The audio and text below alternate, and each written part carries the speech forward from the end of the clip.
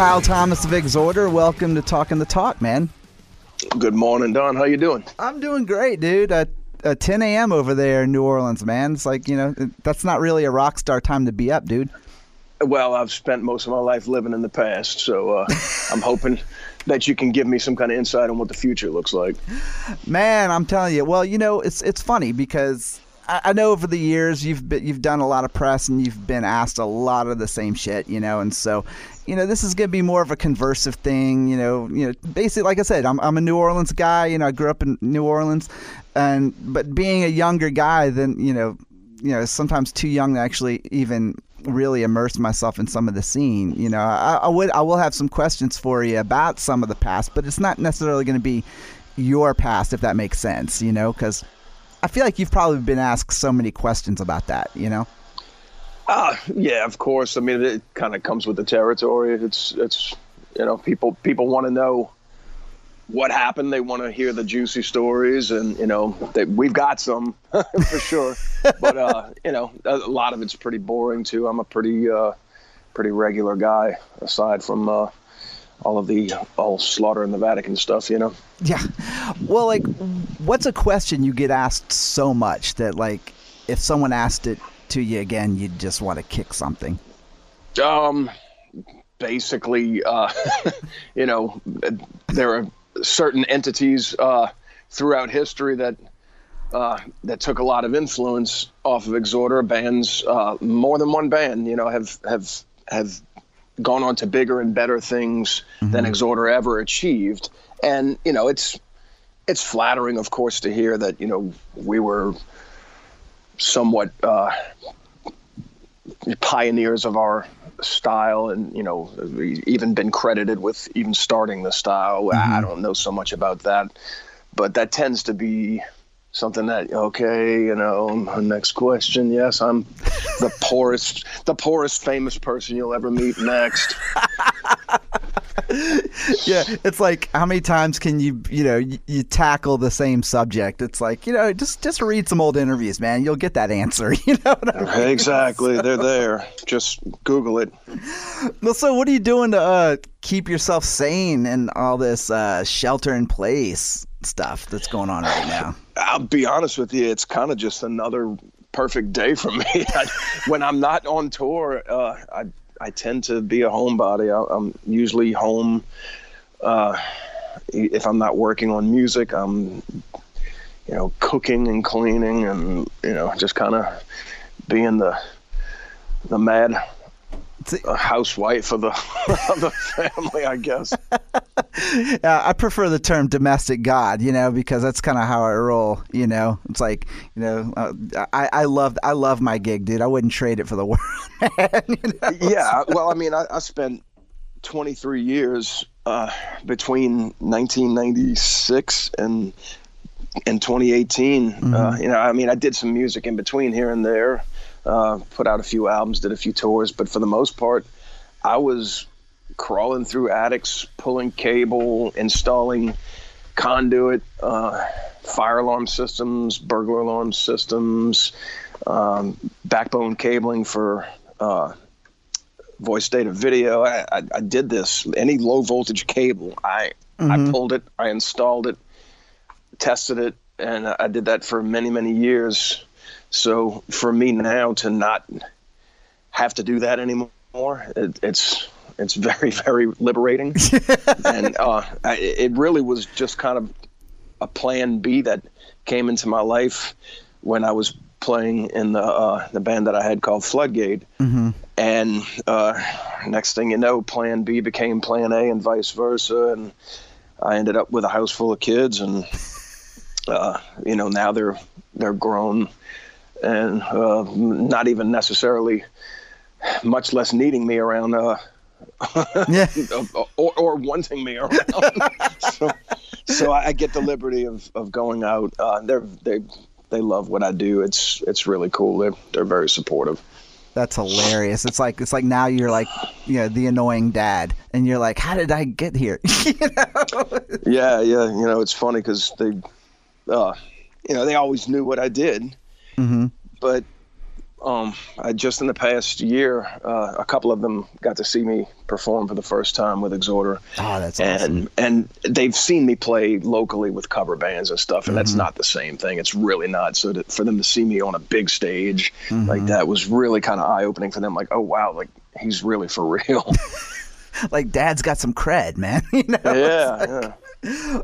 Well, I have to say, dude, I've been awfully slow and late to the party on a lot of fucking records and stuff. And More in the Southern Skies kind of came in just at the end of the year for me.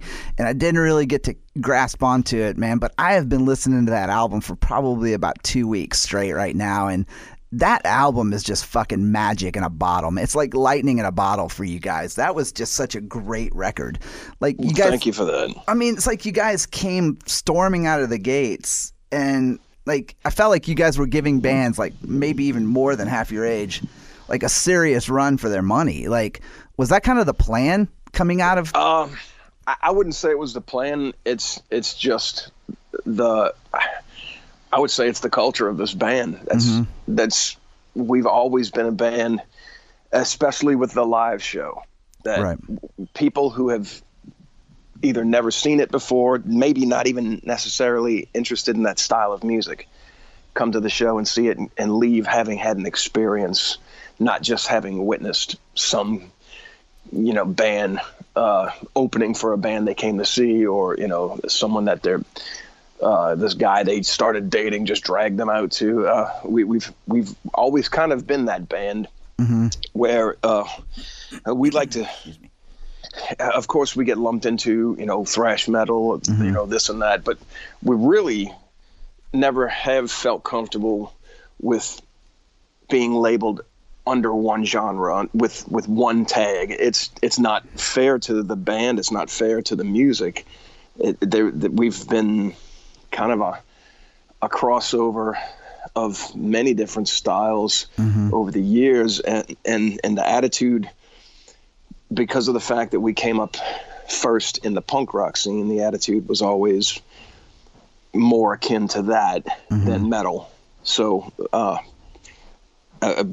had a lady tell me, she was almost in tears when we played a show in Orlando, Florida this year, opening for Overkill. And she's just like, I don't listen to this kind of music. My boyfriend brought me out here, and she said, I don't know what it is, but the music spoke to me. I could hear the messages in your words. It was audible, which is odd for this style of music. And right. To me at that point, it's bigger than me.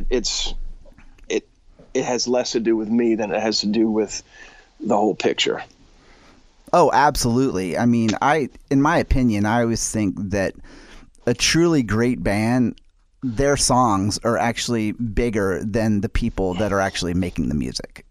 Without a doubt. And it's easy to lose sight of that at times. I'm sure I have from time to time. But at the end of the day, you write songs, you record them, and you release them, and they no longer belong to you. They belong to everyone. And people take ownership of it, and in a very, very defensive way, I can promise you. Sometimes people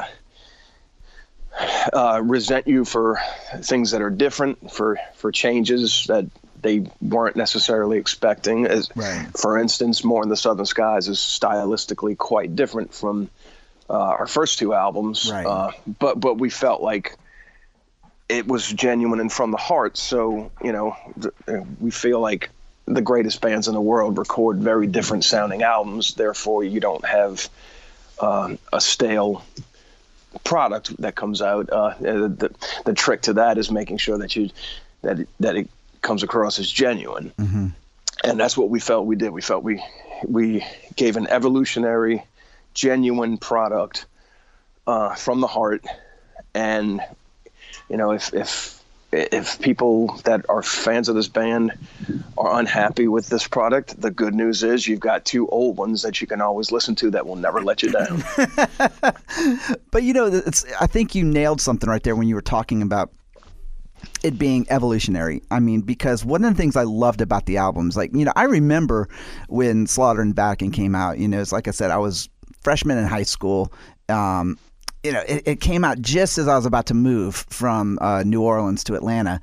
And going back and listening to that album now in comparison to, More in the Southern Skies, one of the things I love about that is that it's exactly what you said. It's a transitionary album, but when you play them back to back with, like, say, you go from, Slaughter to The Law to, Mourn, it sounds like it's classically familiar, but at the same time, it's Exhorder in 2019. So to repeat what you've already done, to me, that's what stops me from being interested in bands, is when they've done the same album 5, 6, 7 times. I concur. It's frustrating to me when I read someone of the opinion that I don't like that new modern sounding production. Everything sounds too clear and too loud. I wish they had those old buzzsaw guitars, and we're like, God, we hated those productions. It's like, and that's no knock against the engineers and producers that we were working with, because God knows they worked as hard as they could to help it sound as good as we could finally get it. Mm-hmm. But we had really small budgets. We were inexperienced. We just didn't know how to make a great sounding record, especially on a shoestring budget. So, fast forward to today, where we've learned a whole lot between then and now. And if we haven't, shame on us. So we also knew, we came into this knowing more of what we didn't want to do mm-hmm. than knowing what we wanted to do. So we got in there with an idea of a direction to not go in, and took it from there. Well, I mean, there's so much new, technology and whatnot at our disposal now at this age that we're in. I mean, obviously my band was nowhere near the status or even talent of Exhorder, but like, I remember when my metal band in like 92 was recording our first demo, and it was a 4-track that had 2 tracks broken, and we had a microphone hanging from the ceiling. You know what I mean? Yeah, and it's like, that's it. And it's I recorded demos that way too. I understand. And it's funny because, kind of like what you said, I feel like the people that complain about, like, oh my God, the album sounds too good, are generally the same ones that go, oh man, I wish Slaughter in the Vatican sounded better. You know what I mean? It's like you can't win. Sometimes you just can't win, can you? I mean, it's never going to be good enough. And again, I think people get possessive of the bands that they admire and the music that they write, and it becomes kind of a territorial thing when I sing for Trouble also, and mm-hmm. I'm not the original singer, so I have to deal with a lot of people that, oh well, it's just not the same without Eric. Well, I'm not Eric. I'll never be Eric. Right. But I'm a fan of Eric, and I love Trouble. So I tell you what, you come, you don't want to listen to the songs that I recorded, fine. You come see us play live, and you walk away from that telling me that you think I didn't do a good job or pour my heart into it, then I don't know what else to tell you. Well, because I'm a fan. I'm a fan, and I care. Exactly. It's funny because I was talking to I've talked to him a few times, Lawrence Gowan from Styx. And, of course, he came in and replaced Dennis DeYoung, and he was telling me, he said, I've been the new guy for over 20 years, and I'm still dealing with the whole, yeah. He doesn't do it as good as that. And he's like, look, I've been in the band 20 years. If you don't like it, sorry, don't come to the shows, That's just it. Go put on the old albums, and they'll never let you down, like I said. Yeah. Well, so, like I said, I grew up in New Orleans, grew up in Metairie, and I remember the scene just being, looking back on it now, it was such a diverse scene. Like, I don't ever remember there being many tags on it, on music. Like, to me, it was like, I just remember it all being metal. Like, you had Lillian Axe, you had, Dark August, Victorian Blitz, you guys, Shell Shock, bands like that. You know what I mean? And I feel like that it didn't always have like a tag, but Exhorder and some of those bands started to do something really different. So, like, where did that influence come from that was kind of setting you guys aside from, say, like the other New Orleans bands who were kind of more in the melodic hard rock type of spectrum? I think we all, when we put this thing together back in '86, there was only one guy even in his 20s at that time. So we were all kids. I was the youngest. I had just turned 16. So literally writing some we were writing what is now considered some classic metal songs. I was a kid, we were writing them, and I'm literally like braces, and then had just gotten my driver's license. So it was an exciting time in life. It was absolutely just kind of like you said before, the lightning in a bottle thing. Mm-hmm. We wrote songs we wanted to hear. We couldn't get enough of anything that sounded different from what we had been raised on. Mm-hmm. Believe me, I came from the earliest musical things that I latched onto were like Kiss, Queen, mm-hmm. Led Zeppelin, Deep Purple, and then I kind of graduated into AC/DC and Judas Priest, Iron Maiden, that sort of thing. And mm-hmm. I also was raised on the radio, so I do and still do love, my earliest influences like the Beatles up on through, funk and soul, all kind of stuff. But I always kind of gravitated towards the heaviest thing that I could get my hands on, which eventually became Metallica, Slayer. Then it was Exodus and Megadeth, and then punk rock, which I at first I was trying to avoid liking, right? Probably because my brother loved it. But, eventually, I couldn't deny what it was doing to me when I could hear it, and it was mm-hmm. really the crossover bands like early COC and DRI. Mm-hmm. Charged GBH and Agnostic Front, these bands that had metal elements but were more punk. Mm-hmm. And then I realized, well, hell, I'm listening to metal bands that are, just have that punk edge like Metallica and Slayer. I was like, holy crap. It was a friend of mine at school told me, I told him I didn't like punk, and he said, Kyle, Metallica and Slayer are punk bands. Mm-hmm. And I got really mad at him, and he's my friend, and I wanted to fight him. I'm like, you don't call them, they're metal, and then it finally clicked on me after listening to Animosity by COC side by side with the Am I Evil Creeping Death EP by Metallica with, right. You listen to those back to back, and it's like it's almost the same thing, just slightly different language. Mm-hmm. So yeah, we had all of these things coming in, and we just couldn't get it up. We were grabbing it up. Celtic Frost, Destruction, and Dead Kennedys, and Fear, and all this stuff. We listened to all of it. And when we were first starting to put a live show together, we all kind of, except for one guy, except for Chris Nail, we all mm-hmm. came from the metal world. And so we were using our resources to try to get a gig. And people were like, we can't book you guys. What are we going to do with y'all? Y'all look like crap. The girls aren't going to want to come. And, it's insane. What do we do with this? It's too fast. And we were like, well, what do we do? And then some of our punk rock friends were like, just come and play a show with us. We'll let y'all play. We don't give a shit. And mm-hmm. That first show we did was magical. Everybody was just standing there like, what the fuck did we just watch?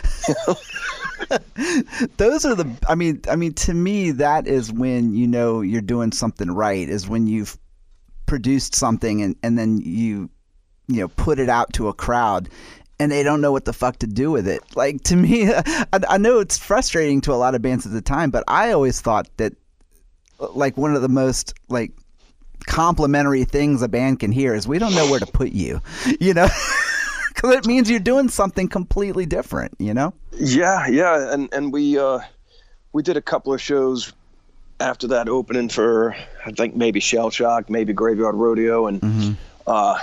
And then next thing we knew was like, we were selling so much merchandise at these shows, and there was such a strong contingency of people there to see us. It was like, well, man, let's start headlining. And that's mm-hmm. what we did. And we never looked back. It was like, after that, it was, and our crowd was kind of like the island of misfit toys from that Rudolph the Red-Nosed Reindeer Christmas episode. It's like, mm-hmm. the people that didn't fit in anywhere in the world. If it was you didn't fit in at home, didn't fit in at school, didn't fit in with the punk rockers, didn't fit in with the metalheads, didn't matter. They gravitated towards us because that's what we were. We were just a bunch of screw ups, and they were like, well, let's look what they're doing. Let's go hang out with them. And we always kind of made it more like a hangout than a big presentation. We never hung out in the green room. We hung out in the crowd. It was right. It was like, oh shoot, we got to go get this, pain in the ass show out of the way so we can get back to drinking with everybody. Yeah, it's funny because, like I said, like I do remember, going to shows at like St. Christopher CYO, with like, doing the whole, Razor White, Lillian Axe, and they always kind of had this, as much as I love those bands, they were always very like, it's like they put on like, it's like they looked huge. You know what I mean? Yes. Like they had the stage, the drums, the hair, everything. And then, yet at the same time, you had, Exhorder, Victorian Blitz, Shellshock playing at the VFW, like around the corner from my house. You know what I mean? So it's like, I loved that at some point there started to be some sort of separation. But with that, was there a lot of, was there still a camaraderie that kind of spread through, that kind of broke through the genres, or was it pretty much compartmentalized and everyone just kind of stayed away from each other? In the beginning, it was tough to get people to do the crossover. Like I told you, for me, it was kind of a thing that happened over time.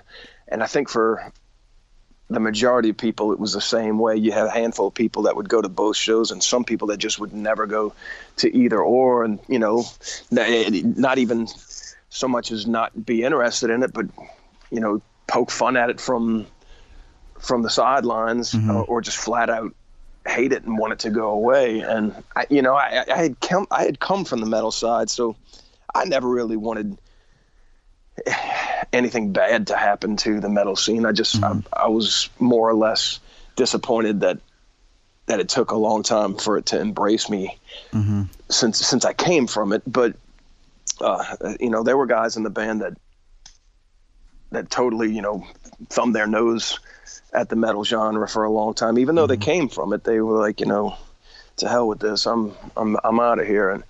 And then there were a lot of the punk rock purists that never would embrace us because we were so metal.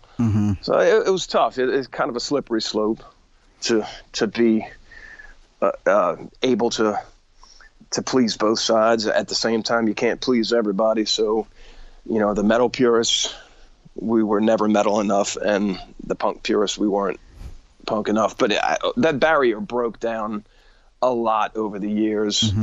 Relatively quickly. I noticed then a lot of the metal bands started emulating.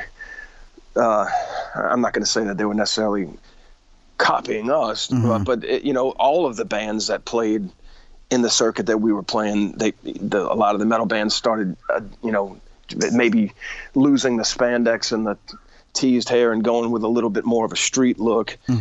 And I was like, yeah, man, come on, that's great. And then there were people in our scene that were like, look at them, they went from being posers to, now they're posing to look like us. And I'm like, they're just trying to find themselves. They're trying to be comfortable. It doesn't matter. And that's such a great attitude to have. And to me, that's where I connect with you on this, is because, I was that kid growing up that I didn't really fit in with the, metal or die crowd, but I also didn't fit in with the, I was, dude, I'm ugly as fucking sin, man. So I definitely didn't fit in with like the girls and that thing. So like, I had this like little, kind of like you said, this little island of like 4 other misfits where, we weren't afraid to say that we loved Extreme and that we thought some Winger songs were cool, but at the same time, like, we loved Slayer and we loved Megadeth and we loved Anthrax, but we also liked the Allman Brothers. You know what I mean? And sure. And it's funny because back then, when I couldn't get enough of hardcore style music, it became I became obsessed with it. It was all I wanted to hear. I abandoned my early metal roots and kind of even looked down upon it for a little while. And And then as I got older, especially now, people try to turn me on to more modern metal, and it's really difficult for me to, I'm not I'm not some elitist that won't have it. I don't listen to it anymore at home. On occasion I do. Like the other day, I was out here on my porch and I was kind of just shuffling my whole Pandora, and I've got a lot of stuff in there. I mean, I might have the Four Seasons, go into Slayer, followed by Michael Jackson, followed by the Best of Bread. So you just don't know what's gonna pop up when you get to my house, and it's usually going to be much different from metal. I'm a music fan. I started listening to a wide spectrum of music that my sisters and my mother helped bring me up on, and then I started playing trumpet at 8-9 years old, and so I was a classically trained musician. I took lessons on the guitar and bass. In addition to the trumpet, I spent 3 years being a classically trained singer in the school chorus. After a while, you realize that there's more to life than, Too Fast for Love by Motley Crue. It's just, there's much more there. And it's so funny because I always hate to say this as, I don't know. I feel like some people say that I use it as an anchor sometimes, but I totally believe that coming from New Orleans is kind of a special place because we're taught early on about music culture more so than just about any place I feel like you can live in the country. Like I remember my parents listening to, the Neville Brothers and Irma Thomas, but at the same time, my dad would pop on, In-A-Gadda-Da-Vida, and Sure. Styx and stuff. So it's like, just the variety of music that we grew up with. I feel like, at a certain point in your youth, you're like, fuck all that, man. Fuck, anything that's not heavy.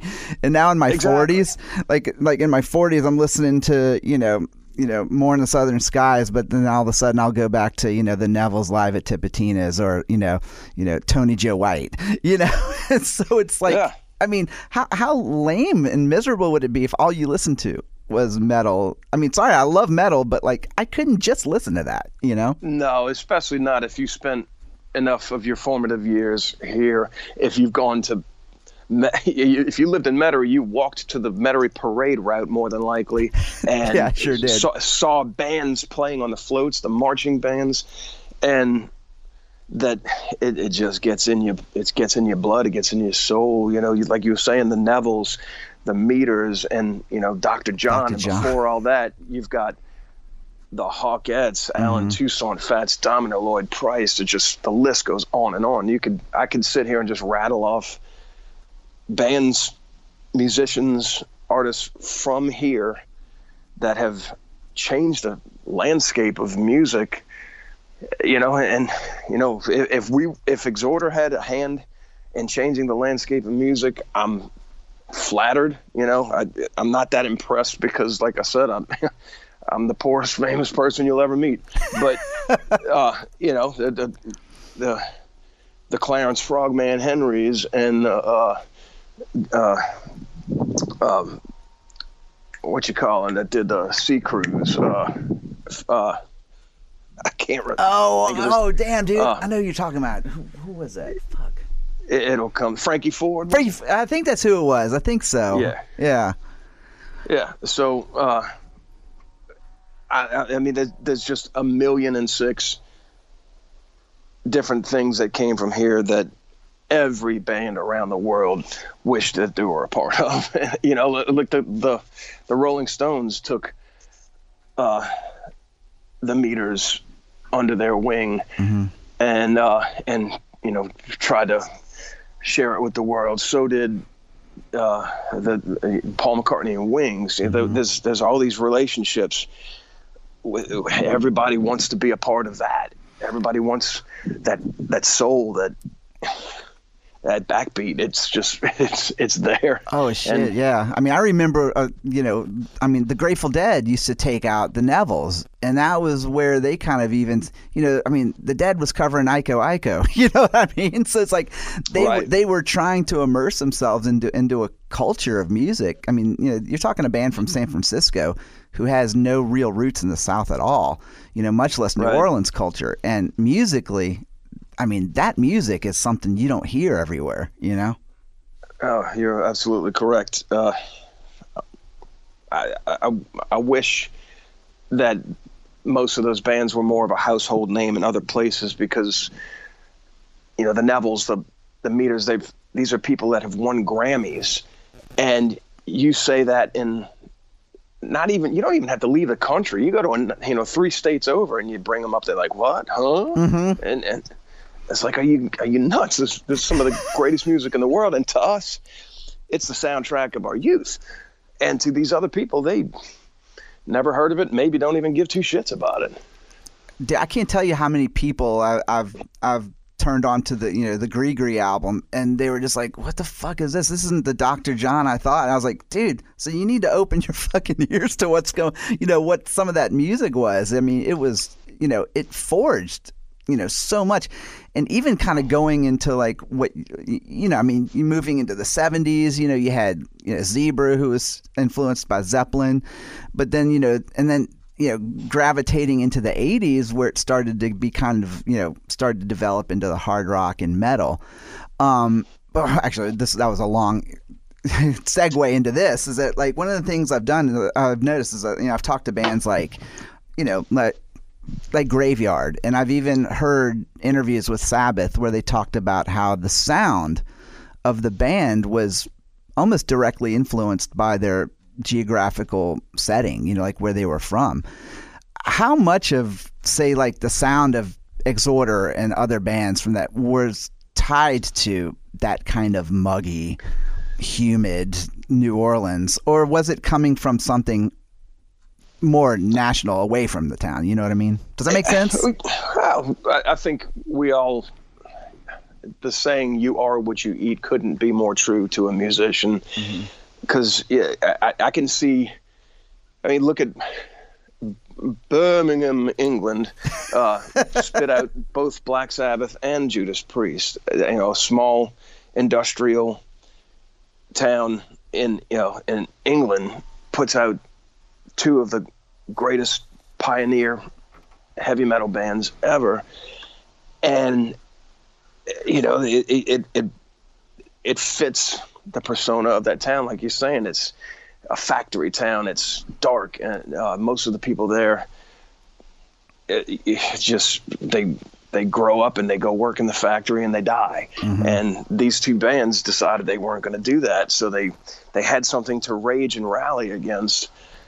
So that definitely shaped the landscape of their sound. Consequently, they, you listen to especially the early Sabbath, and you put on that rock and roll album by Judas Priest, and it's very different sounding, kind of more traditional rock and roll, like the New Orleans sound. And Sabbath went for the real, the Southern Louisiana, Mississippi blues in the early days. So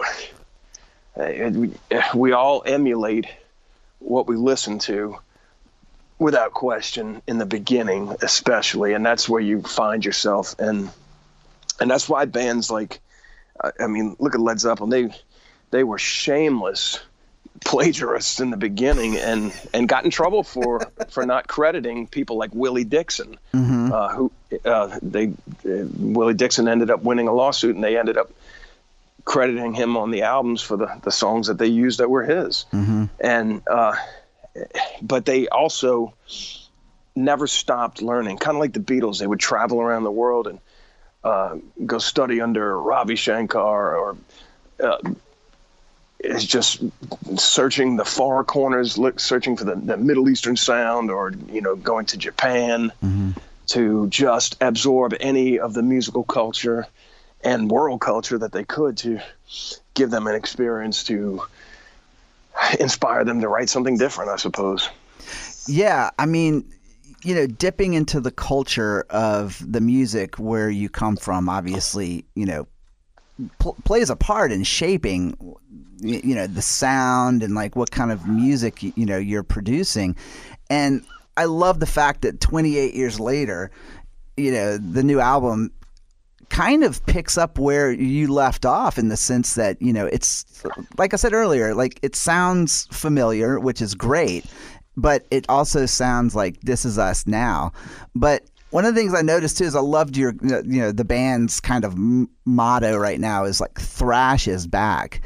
So like, what's your outlook on the current state of music, and where did thrash actually go? I don't know, because I don't listen to it. I'll be honest with you. Our manager came up with that thrash is back thing. We were kind of like, okay. Dude, I love that you're just totally on. You're like, I don't know. Yeah, I mean, when I listen to thrash, when I'm on tour with thrash bands or at a festival, that's when I listen to it. Mm-hmm. I of course, I grew up and I've got my classic albums that I love, and I don't have a hatred for it. And when I'm watching it live, I enjoy it a lot more than I think I would sitting on my back porch. Mm-hmm. But I don't know. I do know this much. Thrash did go away right as we were starting to develop as an artist mm-hmm. in the early 90s. Mm-hmm. We formed in 86 and released our first demo that year. And every song except for one on Slaughter in the Vatican was completed by 1987. And every song on that album was completed by 1988. So we had really been out and doing what we do in the heat of it all while it was happening. We just didn't get our break mm-hmm. until 90 when the first album came out. And it was around that time that death metal was really kind of starting to be on the rise, and mm-hmm. the extreme metal fans were gravitating towards this new fresh sound. And I do like some death metal, but I'm not a giant fan. Kind of like, I like some thrash, but I'm not like a purist fan. So I like what I like of it, and the rest of it, I'm like, okay, it is what it is. Don't have a hatred for it, just kind of indifferent. So it was tough for us, though, trying to be a band that we always felt that we could be one of the biggest bands in the world. And if you don't feel that way about your band, you're doing something wrong, and you're doing a disservice to yourself. Mm-hmm. So we always felt like we could be an arena quality band, putting on that kind of live show, speaking to that wide of an audience. Maybe having an album called Slaughter in the Vatican and songs like Anal Lust probably didn't help us in our quest. But truth be told, we today it's tame by comparison, so. Oh, dude, dude, I just got a press release for a band called Shitfucker, and I'm going, like, I don't think that band's gonna be getting airplay anytime soon, man. It's like, chances are you're not gonna see them on Solid Gold. Or even a marquee, It's like, right. I mean, because even now, like you said, even with stuff that's, like so much of the stuff like music that we listen to, I'm 46. I don't know how old you are, but I feel like I just turned 50. Okay, so we're close in that generational, section of listening to music. Is that like, I remember when we were kids, is that, oh my God, Venom, Merciful Fate, it's like, oh my God, so extreme. It's dangerous. You can't listen to that. And it's like now you listen to Venom and you're like, this sounds hysterical compared to some of the shit that's out now, and think about it. Like before, you're talking about the rock and roll bands like Little Richard came out and people were like, oh God, it's devil music. And then, then the Beatles and Led Zeppelin and Queen, and they're like, you play the records backwards and, this message is Knights in Satan's Service for Kiss. It's like, I always told people, like, they used to play records backwards until Slayer and Venom came out, and then you didn't have to play them backwards anymore. The message was right there in your face forward, just as brash as could be, and it was frightening. I remember when I first embraced Slayer, because I really heard Slayer before I heard Venom. I had heard of Venom, Right. but I had never listened to them. And someone, a buddy of mine from high school, who's now a federal prosecutor, he turned me on to so much stuff. This guy, and he let me borrow Show No Mercy, and I listened to it, and I went home and I'm reading the lyric sheet, and I was scared, man. I'm like, I guess I was 14 years old, going on 15, and I'm like, man, this is like, are they really saying? Did he mean this? And I'm reading the Antichrist, Die by the Sword, the Final Command, and all these dark themes that are just, it's all about Satan, and I used to sing the words. I'd sing all the words except for the parts that were really satanic, and I would not sing that part. Oh. I was having an inner conflict with myself about, I was raised Catholic, so I was just gonna say, that's our Catholic upbringing, man. Exactly. Like exactly. Even if we tried to fight it, like I was telling my wife one day, I was like, I haven't been a practicing Catholic, since like 90. I was like, but there's always this slight bit of Catholic guilt that you just never lose, because it's like it's been instilled in you from birth. You know what I mean? Guilty. I mean, my wife was not raised Catholic, and she sees it all the time, and she looks at me, she goes, "There's that Catholic guilt again." I'm like, I can't shake it. I mean, it's ingrained in me. Oh, it totally is. And like you were talking about, like those album, those lyrics and stuff. It's like I remember buying the first Wasp album and taking it home and reading the lyrics to Hellion. And like on the back of the album, it says, the gods you worship are steel, at the altar of rock and roll you kneel. And I just remember going, how dangerous that sounded. Yeah, I was like, could this potentially make me go to hell? Like listening to this, like. And you look at it today, and it's like, are these guys for real? Yeah, exactly. It's like you look at it now, and it's kind of like going to Spirit Halloween, and looking at all the the corny costumes and shit, and you're like, wow. But it shows you the time that we came up in and how everything has changed. But like, do you kind of miss that kind of thing where it was almost kind of not really super in your face, but like bands like Wasp and Venom stuff who kind of spun it in a more lyrical kind of fashion to make it like kind of scary, mysterious. Do you feel like the bands that do it extreme now are kind of pushing it too much? To me, back then versus now, it's kind of like the difference between when you're a kid and at Halloween you go to a haunted house and you're scared. And then you see it when the lights are on. Or you see somebody take that mask off, and you're like, okay, and you realize theatrics. And I think that's kind of what really did it for me. Once I realized that almost every band that claims to be, these guys are definitely real, it always ends up being a show. It's smoke and mirrors, and I think for me, how much further over the top can you go? Because at the time that Merciful Fate and Venom and Slayer were doing their thing, it seemed like, oh my God, how much more can you do than putting a naked nun on an album cover? Like what else can you do? Well, then fast forward, whatever that band is that comes out on stage with like the pig heads or something. Watain. Yeah, I was just gonna say, like, and they burn the fucking animals on upside down crosses. Yeah. And look, I don't know those guys. I don't know anything about them. And I just remember when they came out, everybody's like, dude, it's real. And then I don't know for sure, but I've heard someone, through the late night talks on the tour bus, like people like, yeah, man, they're just regular dudes. It's like, they just do that for shtick. And it's like, I don't know if that's true or not. I can't verify it, but that's what I heard. But to me, it's like, that's just how high you have to ramp up. If they are indeed just doing it for shtick, and if they're not, well, okay, you're selling something pretty, hardcore there, because to travel with rotting,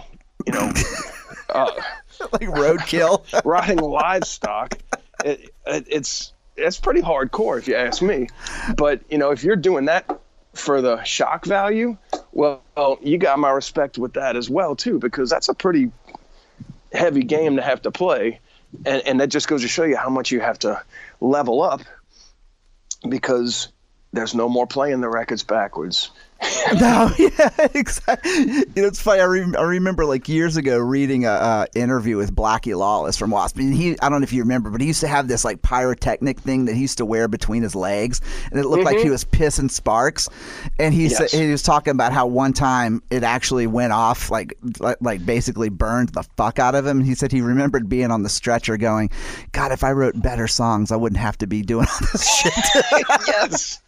Yes, I can appreciate that, because, who doesn't want the easy gig?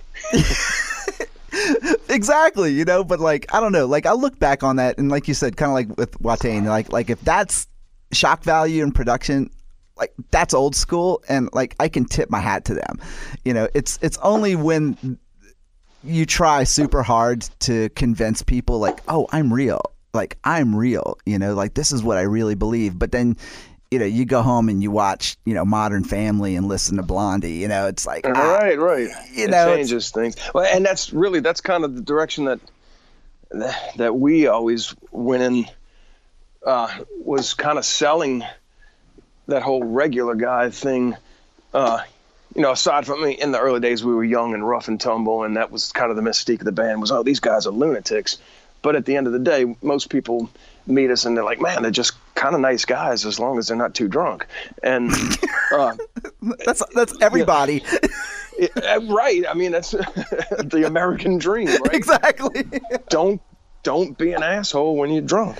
So, but we're still kind of selling that regular guy thing on the road now. When we go out and play these shows, first thing we do when we get off stage is we go out into the crowd and start talking to people. And if they want to take pictures, we'll take pictures. If they want us to sign something, or if they just want to talk, we don't care. But we've noticed that it goes a long way with people. They've got an appreciation in this day and age, especially with social media. I think there's more of an interest in people wanting to get to know the real you, instead of just you being on the picture of the sleeve of a CD.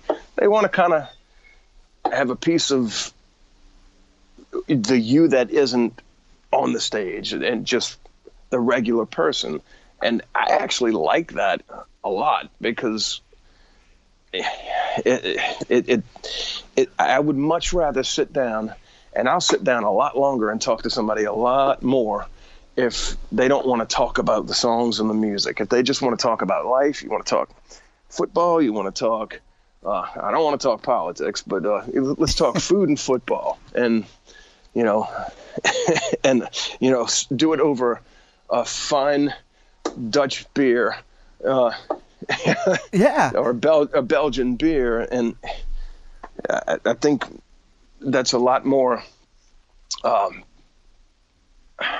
think there's a lot more merit to it than just here, buy my record. No, and it's funny because I think that with social media, exactly what's happened is kind of what you're saying. But one of the things I actually do like about social media in some aspects is that it did kind of break that rock star, mystique of sorts, but at the same time, like I kind of do like the fact that people like, Paul Stanley and Gene Simmons or whoever, still kind of David Lee Roth still maintain this kind of rock star thing and kind of don't make themselves accessible.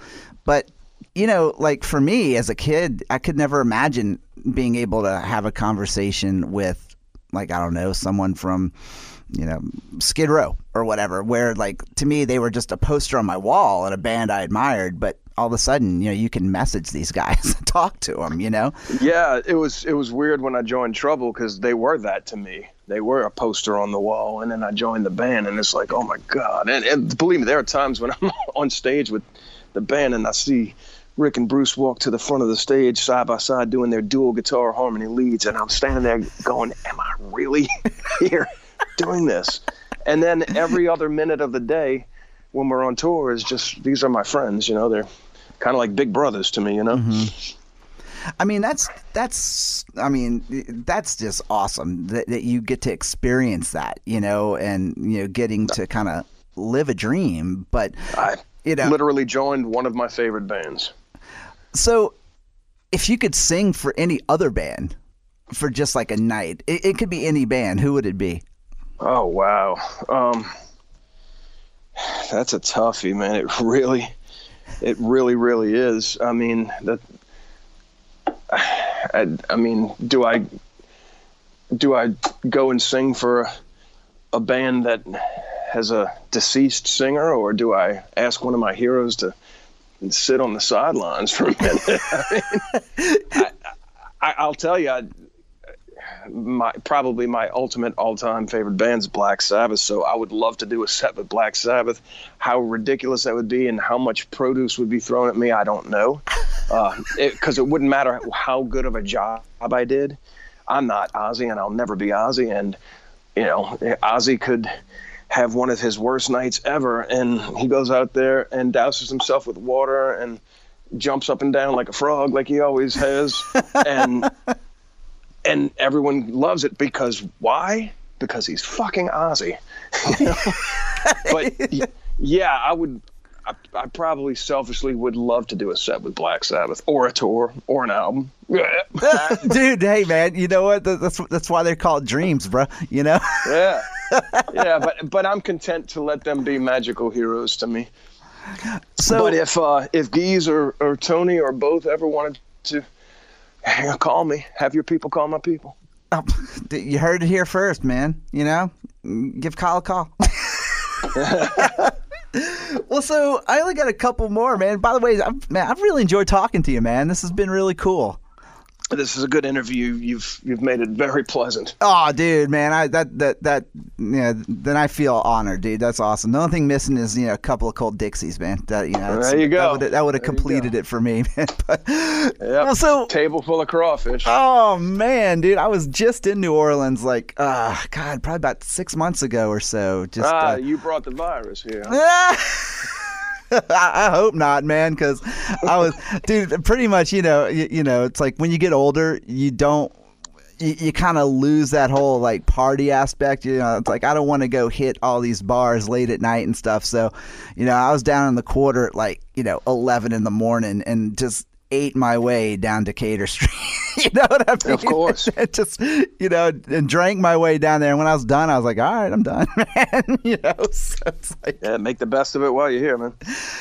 Well, so what is one album, in your opinion, that you feel like everyone should own? Oh Lord, I got a million of those, and it rotates day by day. Probably something that would be a little bit of everything would probably be "Eye Against Eye" by Bad Brains. Oh, yeah, that's one I don't hear ever, to be honest. I mean, it's heavy, it's melodic, it's punk, it's got reggae life in it. It's a little bit of everything. Like I said, you know, those guys were so dynamic. They really changed the face of everything for me when I learned who they were and where they came from, and you know the mystique about them. They've definitely they're one of those mystique bands. You know, there's like, oh wow, this is really cool, right? Yeah. And different. Yeah, they were definitely a band that wasn't, you know, super huge in the public eye or anything. And you know, I never even really listened to Bad Brains at all, but yet I know who they are. You know, they were one of those bands, you know? Well, they were not unlike bands like a band like Exhorder in a lot of ways. They had a lot of extenuating circumstances that kept them from thriving, and a lot of it was self-inflicted. And that's a big part of the Exhorder legacy. A lot of it was self-inflicted. Well, so with that being said, man, Exhorder's back, man. You got everything sounds fucking phenomenal. It sounds punchy, and Thank you. I mean, like it's got me excited. Again, like I said, some homeboys, man, fucking rising up from the ashes again, and I fucking love that. But with all the crazy shit that's going on, like, what is kind of in the future for Exhorder? Well, at the moment, nothing. Thanks, Corona. We actually had, we didn't have quite as busy of a year playing as we had maybe last year with the touring and stuff. At this point, we're losing Maryland Death Fest, and we were going to do a couple of dates kind of around that. While we were there, we were just going to go out and hit, a few regional shows around there, but right. That's been it's not canceled. It's been rescheduled. Basically, Maryland Death Fest 2020 is now Maryland Death Fest 2021. Right. So we're gonna just pick up where it left off there, and I'm not so sure about our July, August dates that we had. I know that the stuff that we had booked for Trouble in June and May is kind of up in the air at this point. Mm-hmm. So there's just the whole music world is kind of waiting with bated breath and being, waiting to be told what we're going to do. So in the meantime, we're writing. We're writing a lot. I've picked up the guitar. I'm writing like I've never written in my life. I'm putting musical pieces together that I haven't had this much excitement about in over 20 years. And Marzi's writing like crazy. Jason's writing like crazy. And Sasha's picked up the guitar as well, where he's at in New Mexico. And he can't wait to have us send him parts so that he can put the drums to it. So we're doing what any band with a lick of sense would do right now. We're writing. That is the key right there, is that, like I've been talking to some other bands with going through this whole COVID thing, and that's kind of the regular thing I've been hearing, which is great to hear, because if you just let it get you down and you just are sitting around waiting for it to pass, it's like you're losing valuable time. It's like start writing. Yep, there's going to be, I have a feeling there's going to be an onslaught of new music that comes out in late 2021, because everyone's writing right now and then they're going to be recording. So you're going to have a flood of albums come out in 2021, 2022. So the good news is I think the market will be good, because the consumers are just as frustrated as we who make the product are. That everybody's got cabin fever right now. All I can see on social media is everybody's dying to just get out and like I said, I'm typically a stay-at-home kind of guy. My wife's a lot more social than I am, so usually when we go out, it's because she's dragged me out. But when I go out, I'm happy to see my friends. I've been joking with them, like, man, this is so bad that even I miss y'all. I was just telling a friend yesterday. I was like, I'm like you. I'm a homebody. I'm more than happy to hang out here in my basement and listen to records and play my guitar and practice with my band and stuff. But like if a show comes up and I don't want to go, I'd be like, I think I'm gonna stay in. Like that's one thing. But now that I can't do anything, it's like I want to do everything. You know what I mean? Right. It was weird. My daughter and I went to the store this morning and we got in the car, and I said, it feels so weird to be in the car right now. She's like, I know. My wife and I have just been getting in the car and driving down the road, and back, just to just to remember what outside the house looked like, and so it's crazy, man. Remember the world before Armageddon? It's almost like I thought I was going to see like barren wasteland when we went out, and I'm like, nope, there's still cars in the drive-thru at McDonald's. I'm like, all right, so life ain't completely dead, you know?